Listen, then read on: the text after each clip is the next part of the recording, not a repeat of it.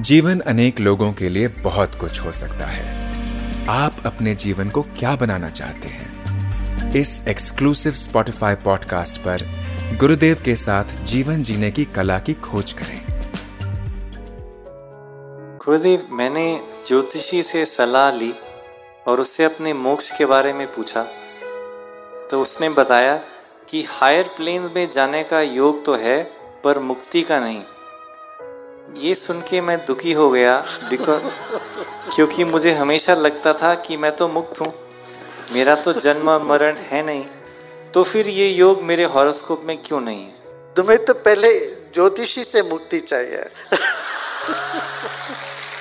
ये बोला होगा उन्हें, ज्योतिषी से तुम्हें मुक्ति नहीं है शायद। बंधन और मुक्ति, जो बंधन का कारण है वही मोक्ष का भी कारण है। वो तुम्हारा मन है। तुम यहां आ गए हो ना, वो तो बताया होगा तुम्हें। जब तुम सत्संग करोगे, साधना करोगे, गुरु के पास जाओगे तो फिर सब चीजें हो जाएगा।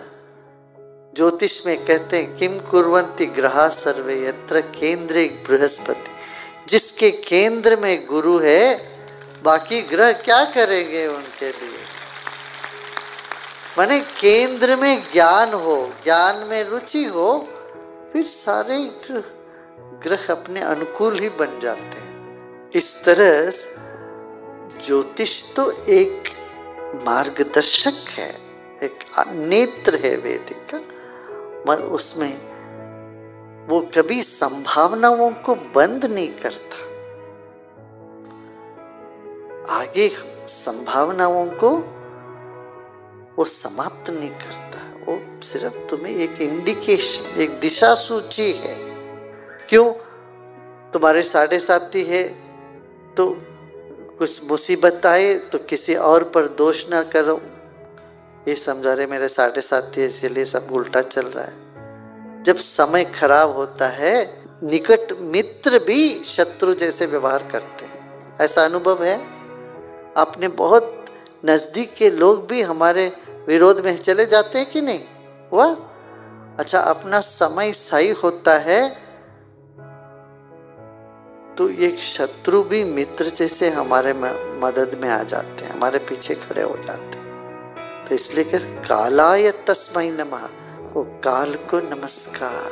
मगर उस काल के भी अधिकारी जो है वो शिव है, इसलिए उनको कहा महाकाल।